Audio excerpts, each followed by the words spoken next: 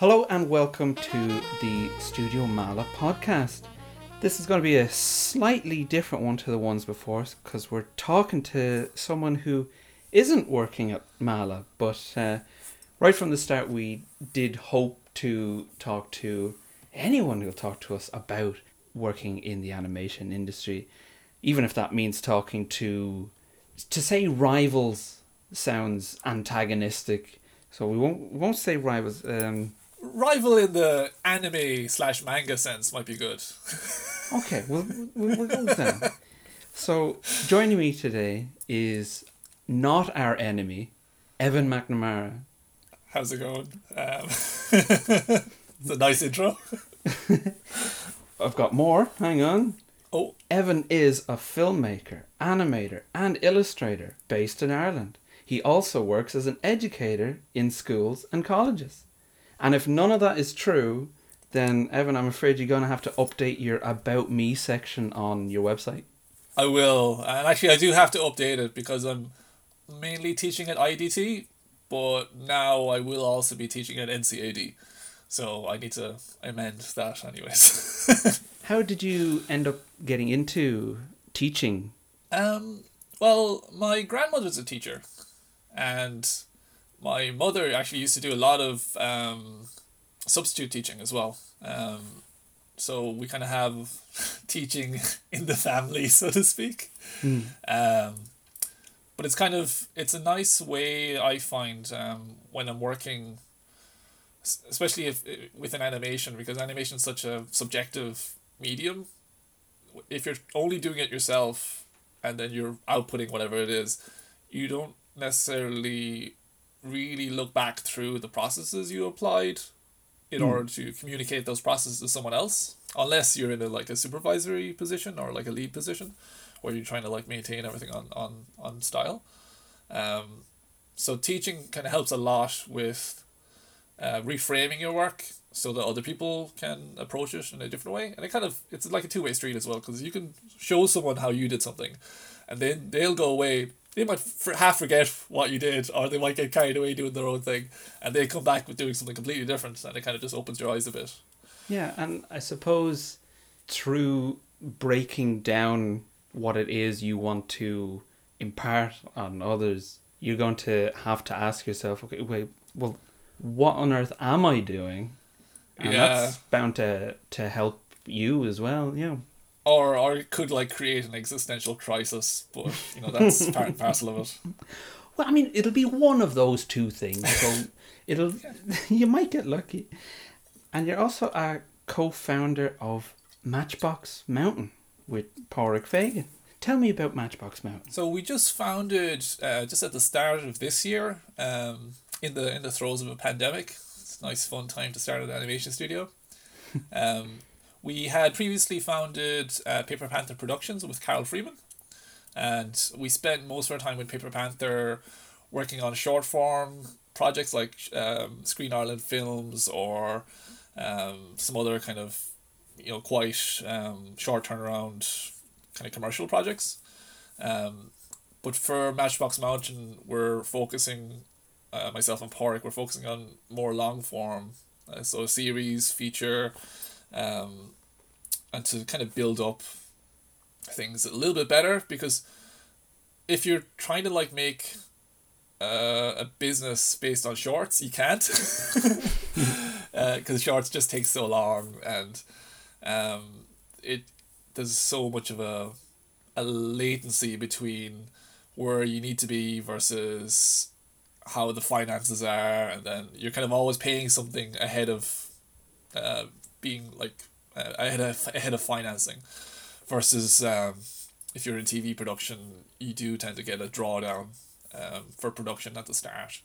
So little things like that to try and massage things a bit better so that we're not working all the time and we can manage the workloads easier then, and hire in people and all this kind of stuff properly. From looking at the work that Matchbox Mountain has done so far, it seems so varied. There's not really two projects that are Matchbox Mountain so far, at least, seems to have gone for something new each time, and I imagine that brings difficulty in terms of, because of your creativity. I'm saying be less creative, and it'll. Yeah. it is a funny thing, because one thing we kind of quite like about the work we do is each project is approached kind of fresh and not and treated as a novel idea. So we don't try to really recycle visual motifs and like designs or that kind of thing too much. The certain amount that you do, just because of the medium you're using, or the software you might be using, or the certain things that will skew you towards making things a certain way. But generally, yeah, we try and approach an idea and go, okay, well, what will fit to this idea, rather than going, oh, we kind of have something, we can fit the project to that already. So there's, yeah, we've done quite a few 2D projects. We've done Cutout, we've done Puppet. I did a spot for a Netflix show that was like a mixture of wooden puppets, an elephant made out of black tin foil, paint on glass animation, and Cutout. And yeah, it was, very novel. But then you're exactly right, like stuff like that, it takes such a there's such a like a ramp up time at the start where you're trying to build this very new thing that it can often squeeze your production time quite a bit while you're trying to resolve all those technical details of like, okay, well, if the design looks like this, or if the character looks like this, what way do we need to actually manage production around that aesthetic that we've built? But we're at this point now that we've tried nearly all types of animation. Like we've done sand animation, we've done like acetates on lightbox animation, kind of like a stained glass window style. I've animated using AstroTurf for Larkin Finnegan's feature, Vivarium. There's like one stop motion shot in that. Which I was very pleased that he invited me on. It was very very nice. And then yeah, there's any number of like approaches you can do in stop motion that you can also do an equivalent weird thing in like digital processes. Like even with my work for the Cartoon Saloon, like amalgamating like VR, 3D, and like single level charcoal and graphite animation. It's kind of, because we do things in a kind of ridiculous way, it's something we're known for, I guess.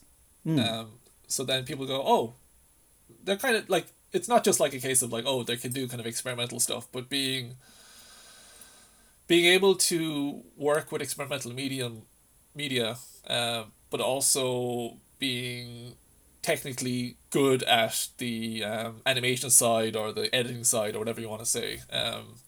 There can be a certain ghettoization sometimes of the experimental animator, where there may be an experimental animator because they're not able to perform at the level of like a studio animator, let's say, in terms of technical skills. But then you have people like Caroline Leaf that blow that out of the water, or Joanna Quinn, that are just amazing animators. Regardless of the medium they use, you can see the immediate skill with timing and posing and pacing. It is amazing that regardless of what you decide to make your medium, so many of the fundamentals stay true, no matter, like, if you pick up a lump of sand, or if you're drawing with a pencil, or if you're controlling a object that does not exist in a 3D space. there's still a kind of, these are almost the rules. This is what works. This is what will create the illusion of life, which is a phrase that I'm thinking of copywriting before anyone else thinks to use it. You definitely should. You should try and copyright Day of the Dead as well while you're at it. I'm scribbling that down right now. Yeah, that's a good note. Yeah, put that in your wallet and walk away home. There's certain kind of universals that translate, but there's also like some things that don't quite. Like if you're working, say, graphically, because I know like Studio Mala, they do a lot of 2D work, like, and quite stylized 2D work as well. And even from my work with Cartoon Saloon, that they're known for their 2D style. Even as the Breadwinner is kind of a little bit more dimensional in its environments and in its kind of staging. But the trilogy that Tom and then Ross as well directed, they are really stylized and really flat. So there's certain things you can do really well with 2D animation, whether that's like sand, cut out, like hand drawn, or whatever other combination of medium you want to use. That's more like on one plane. You can have a huge control of the graphic construction of the image, that you don't necessarily have the same ability to fine tune if you're working with more 3-dimensional forms. Especially if you're moving a camera, because it breaks that graphic unity of the image. But then you have the photographic elements to work with then, whether it's depth of field, or even in terms of the textural detail of materials, if you're working in like 3D, or in actual practical builds as well. So they're each kind of, you can kind of take a bit from one and borrow it and bring it to another medium as well, like, and that's kind of what interests me about dipping between all these different styles. You can kind of enrich your overall practice that way. And what originally drew you to the mixed media approach? I was a very messy kid, I guess, for lack of a better term. My aunt is a ceramicist, and she's a teacher as well, actually. We used to always get clay from her, and my mother used to do like crafts projects with us. And I had an uncle that would he'd draw tractors for us, when we were really young. And even just the idea of building things out of Lego, or of whatever other bits and pieces you might have. It's generally it's like a problem solving thing that comes into play when you're trying to make an image or construct something. And I think that's what draws me more than, say, the I don't know what you call it, like the idea of being an artist or making art. It's more like solving a problem, whether that's trying to catch a fart in terms of expressing a feeling through animation, or it's a very elusive thing, or it's more like, okay, well, you need to construct a rig that you can wind up and wind down. There's a few things that it's kind of scratches that engineering part of your brain, where you're building things, and that applies both practically and digitally, where you might be building a rig, with wood or metal or geared mechanisms or whatever it might be, but then you'd be doing something maybe similar if you're working in either Toon Boom, After Effects, or Animate, or any other elements like that, even Blender, let's say, or any of the 3D programs where you're building rigs and you're working with maths, really, in terms of how those systems work, but in a very intuitive way, rather than having to actually get out the ruler and calculate forces and trajectories and weights and stuff like that. You don't have to worry so much about that digitally, but. And I must ask about the beautiful wolf vision sequences in Wolfwalkers. You were a supervisor on those? Yeah. So, Tom and Ross, they. I was in Kilkenny for the Kilkenny Animated Fest, because we had there was some films that we produced with Cartoon Saloon as part of a TV series called Cool on Tea. So it was like an Irish animation to go along with musical adaptations of Irish poems or Irish songs, supervised by Keela, Colm O'Shnodic and his team. And so I did one which featured Keela's music and Lisa Hannigan singing, and Pádraig did another one that featured Keela singing and one of the guys from the Coronas, that did the singing for his one, and his was based on a Raftery poem, basically. So Raftery was a blind syphilitic bard that wandered Mayo, and yeah. So he did like a really stylized, almost like 8-bit style cutout film with like lots of glitter and things like that. And then I did for the Lisa Hannigan one. It was based on a poem by Martin O'Diran, who's a poet from Inishmore. And I grew up around Lisdoonvarna, so I used to always spend like summers on the islands, on the Aran Islands. So I'd be very familiar with that area. But as part of that, they did a performance, like a live performance of the songs with the animations. So it was really quite novel. Nice. And so I was in Kilkenny for that, and Tom had mentioned before, I was like, oh, maybe you drop by, we'll have a chat about something that we're thinking of. Famous last words. Were you, when working on that, were you going in with really specific direction, or were you able to back and forth what you would like to approach it with? Or so the Wolf Vision, how it was pitched to me was like Tom and Ross, they showed me a clip of a GoPro that had been like attached to a golden retriever that just runs towards the beach. So it's like, I've seen that clip, and I think it's Always Sunny in Bailey's World, it's called, or something like that. It will cheer you up at any time. So the whole idea of it was going to be kind of a roller coaster feeling. So it's like an ebullient, kind of joyous, but also sometimes like a scary, kind of erratic kind of feeling that you want to conjure with the movement. So beyond that, they didn't have like a lot of reference points.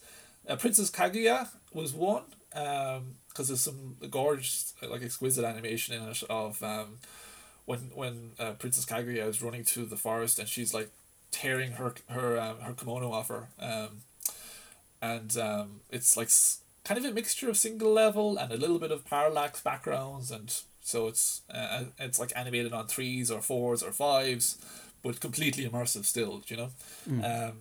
And initially they still hadn't at this point confirmed, but they had the song from Aurora, Running with the Wolves, and they're like, okay, we kind of want like a music video in the middle, is how it was pitched to me initially. And it's like, okay, cool. So it's like a 3-minute music video, basically, to show like them, like a montage of them learning these new abilities they have, and kind of also bonding over each other, like a friendship wise. So we kind of had those baselines to begin with, but when it came into production, it actually turned out that having Wolf Vision there, but not necessarily exploiting it throughout the film, kind of felt weird. Like it was like a misstep. And like there's something great about the way like Tom and Ross work is that they're constantly like doing like micro adjustments based on how the project is feeling. I mean, that's not ideal from a production standpoint, you know, in terms of you want all the plan done and everyone following the plan from the exact start. But it is very responsive to all of the things going on in production. So you can kind of go, yeah, based on this, we can adapt. And I think we need a funny talking cat. Yeah. Well, Tom was coming up with some ideas near the end, and Ross did have to shoot him down a few times. But we never know. We could have had that Oscar, you know. But yeah, there's a few beats where Wolf Vision comes in early on near the start, and the whole idea is that it's kind of like hinting at this other world. So then, when Robin eventually gets bitten and becomes a wolf walker herself, that there is an anticipation that something like that's going to happen, but hopefully that we would wow them with what we'd achieve on screen. So one thing that happened because of it no longer being like a discrete, self-contained sequence or like a music video in more abstract sense, like I'd liken it to the I Just Can't Wait to Be King sequence from The Lion King, where it's very stylistically different from all the other bits, even the other musical elements, like what's the Scar piece in the with the hyenas. You're talking about the animated original. Oh, it was. Is there another and one? not the live action version where I Just Can't Wait to Be King looked the exact same as everything else in the film. Sorry, go on. That's a healthy aside. But yeah, there's certain things like because it had to fit with the assembly. So you're cutting from, say, non-wolf vision to wolf vision, then back to non-wolf vision. So you have to try and mediate that. It's almost like a shock as such when you're using different visual languages intercut, where you need to have a little bit of a buffer zone to allow the audience to follow along rather than it disrupting the flow. So because of that, we kind of ended up leaning more towards the kind of doing like a moving camera version of the actual standard style in the film. So that meant that it would flow better with everything happening on screen, and you could follow, okay, well, if it's cutting from this to that, you know that's the same character, that's the same, location, the same amount of plates on the table or whatever it might be. So there's certain kind of continuity things that help to lock stuff down. Then really it was just pinning down how much the camera needed to move. I did some tests, and there's a few videos online. One pretty nice one that the guys at Insider edited based on an interview I did with them. If you look at I think it's I could send you a link to it, but they do a nice little breakdown based on the clips I sent them and prepped for them. But they you're kind of working with a few ranges of motion. So it's okay, you have static plates that maybe move in parallax as a baseline for how much movement there is in the backgrounds. And what we would do for those shots is we would have each individual layer rendered as a boil. So you'd have like a 6-frame boil. And then we would composite them together, and then we would do the camera work digitally. And then there is the more kinetic scenes where things are moving towards the camera, they're turning, they're looking around. And for those ones, we actually built like 3D sets. Some sets were more dioramas. It really just depended. We tried to not spread ourselves too thin building everything. What we did first was we built a very simple path. We moved the camera through it to lock down the camera work, and then we built whatever was visible along that path. So it was really slimmed down. So there's a lot of stuff like that we did. One thing that happened though, because we had wolf vision scattered throughout the film, we couldn't necessarily reuse a lot of sets. We kind of did a little bit with the forest because we can kind of reposition camera and adjust things around.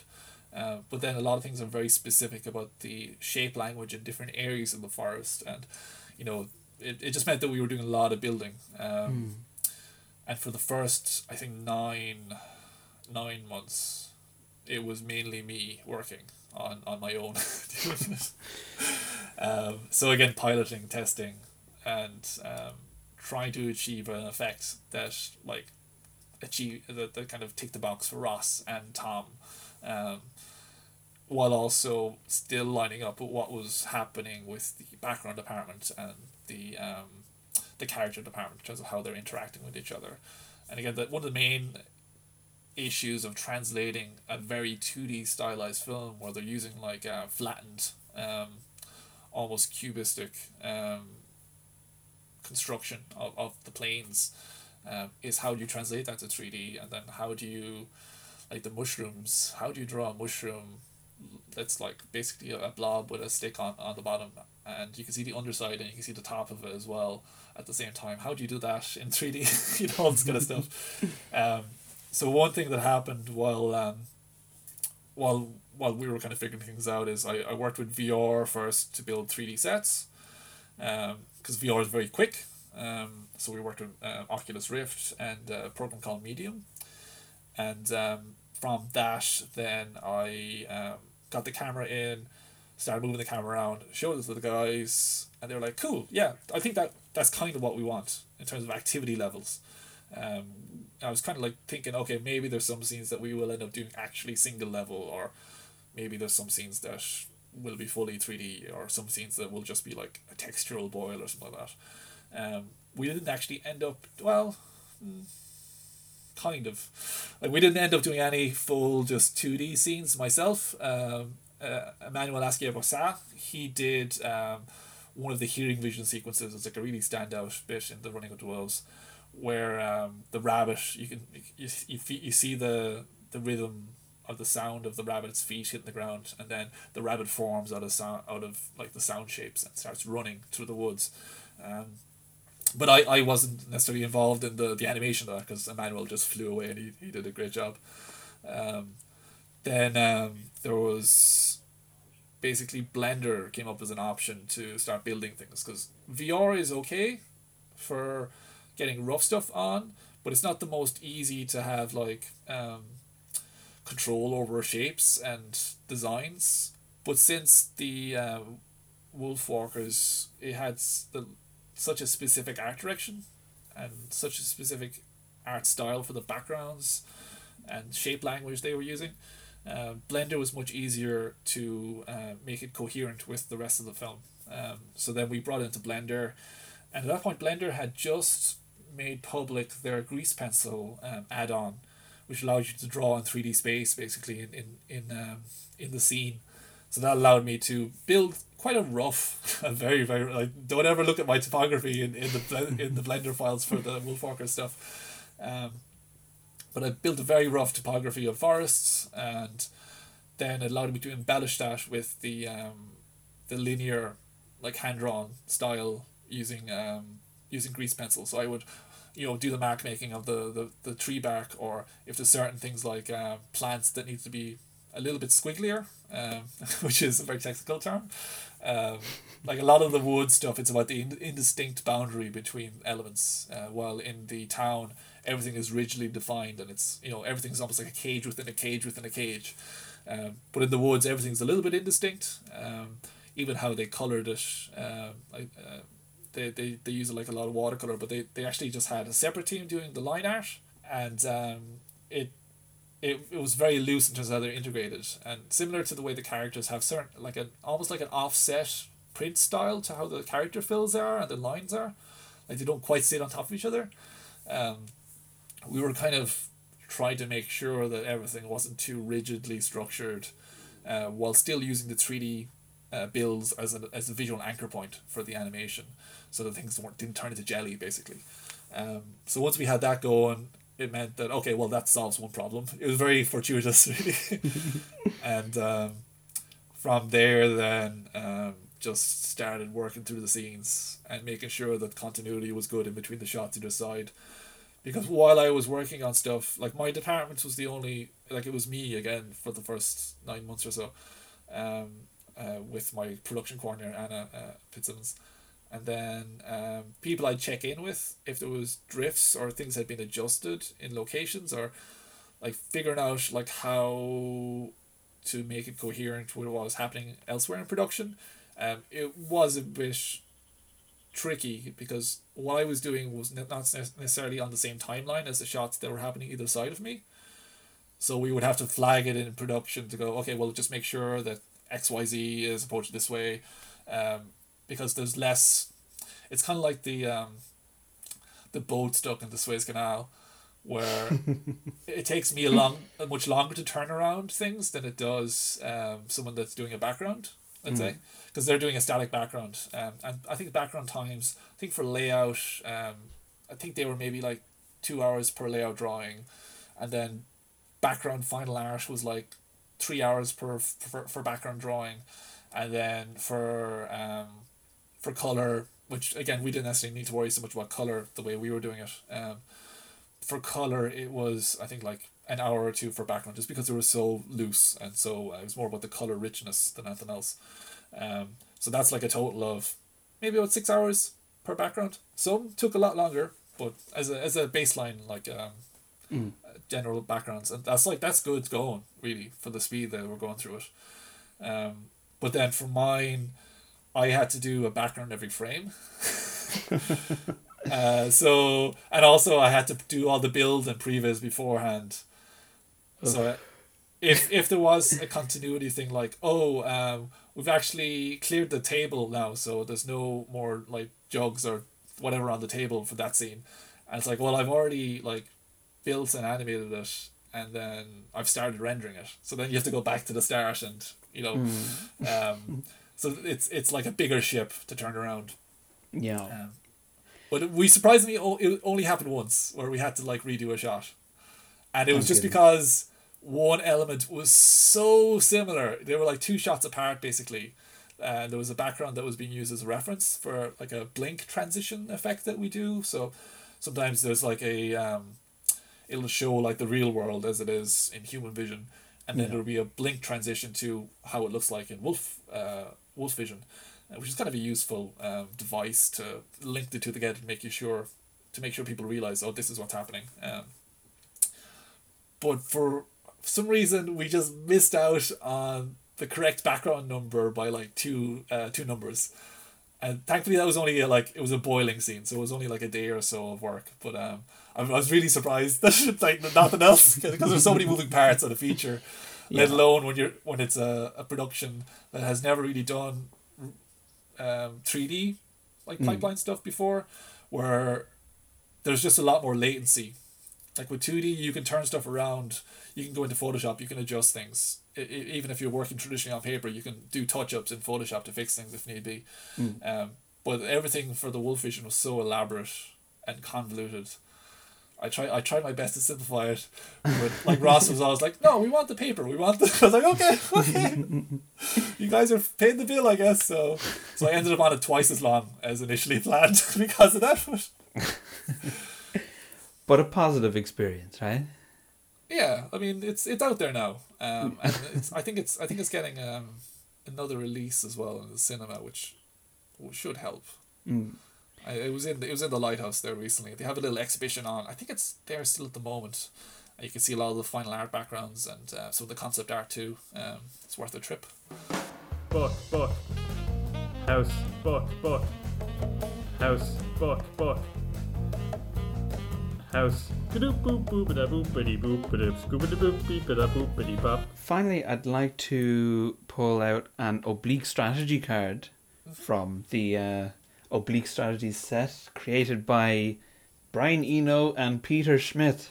Nice. These cards, as regular listeners will know, were designed to be inspirational for creatives. When you're stuck on a project, you'd simply draw a card and it will instantly make you an incredible artist. So if I could just have an interjection there, before I knew about those things, and I think I heard about it initially from Sean talking about the cards that he got from his father, like with the first set of podcasts pre Owen.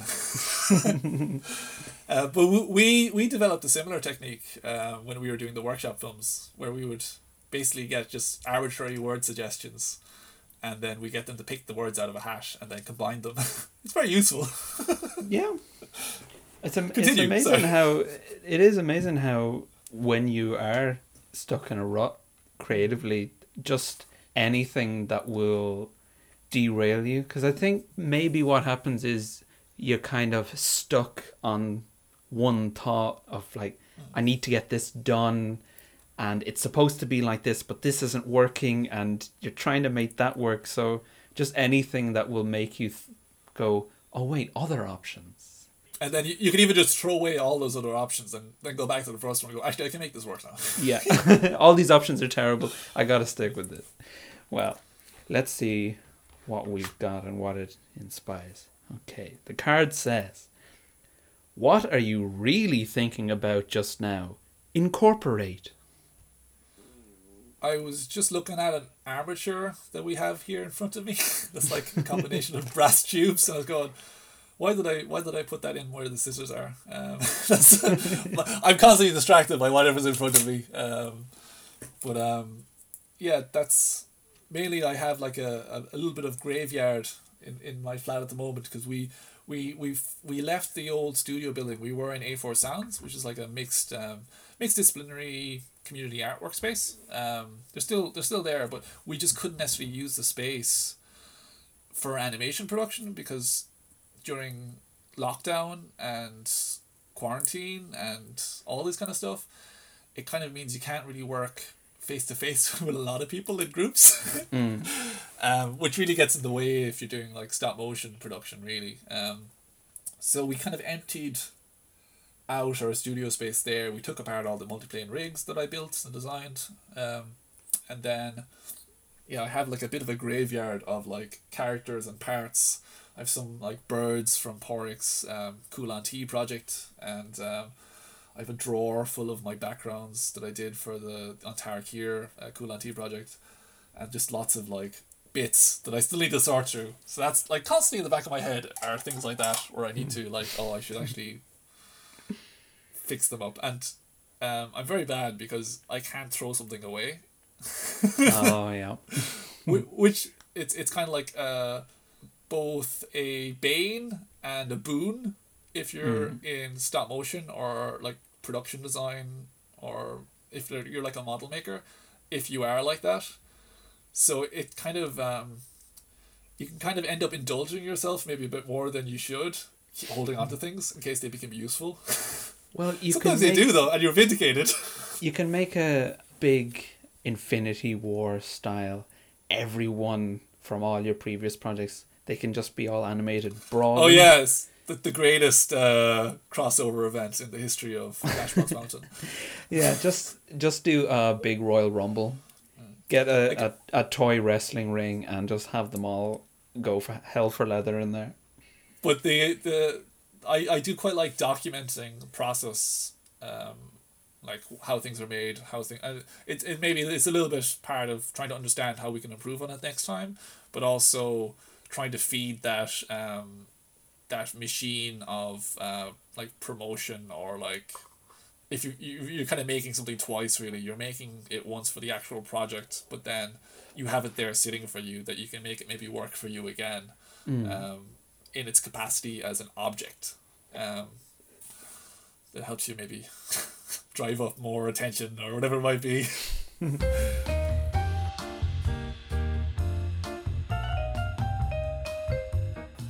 Well, Evan, you've been very gracious with your time. We've gone a lot longer than I usually do, but I've just been having having such a genuinely nice chat. All the previous guests, please don't think I wasn't having a genuinely nice chat. Okay, oh God, I've made a mess of it right at the end again. I'm sorry, Evan. I need to just get out of here. But yeah, I have done talks that were like ran over by like 3 hours before, so like don't feel bad. It's mostly me. It's not you. No, it was all interesting stuff. Thank you very much for speaking to me in the Studio Mala podcast. Cool. And I'm having a print sale at the moment. For spooky season. Oh, hang on. There's a pitch right at the end. I should actually plug. I should actually ask guests if they want to plug things. I always assume nobody does. But I should. I'm not a capitalist, but we need to pay the bills. I mean, everyone's a capitalist once the bill comes through the door. Say, oh right, okay. Evan does wonderful prints, sells them online. His work is incredibly good. Why not head over there and pick something up? I'll send you that brown envelope in the post there. Truly, your work is excellent, and I hope listeners will check it out. But Evan, again, thank you so much for joining me. Everyone, please check out Matchbox Mountain, and we're looking forward to seeing what you do next. Excellent. Yeah, hopefully we'll actually get to see real people in person again soon. Oh yeah, that'll be nice as well. Definitely. Thanks again.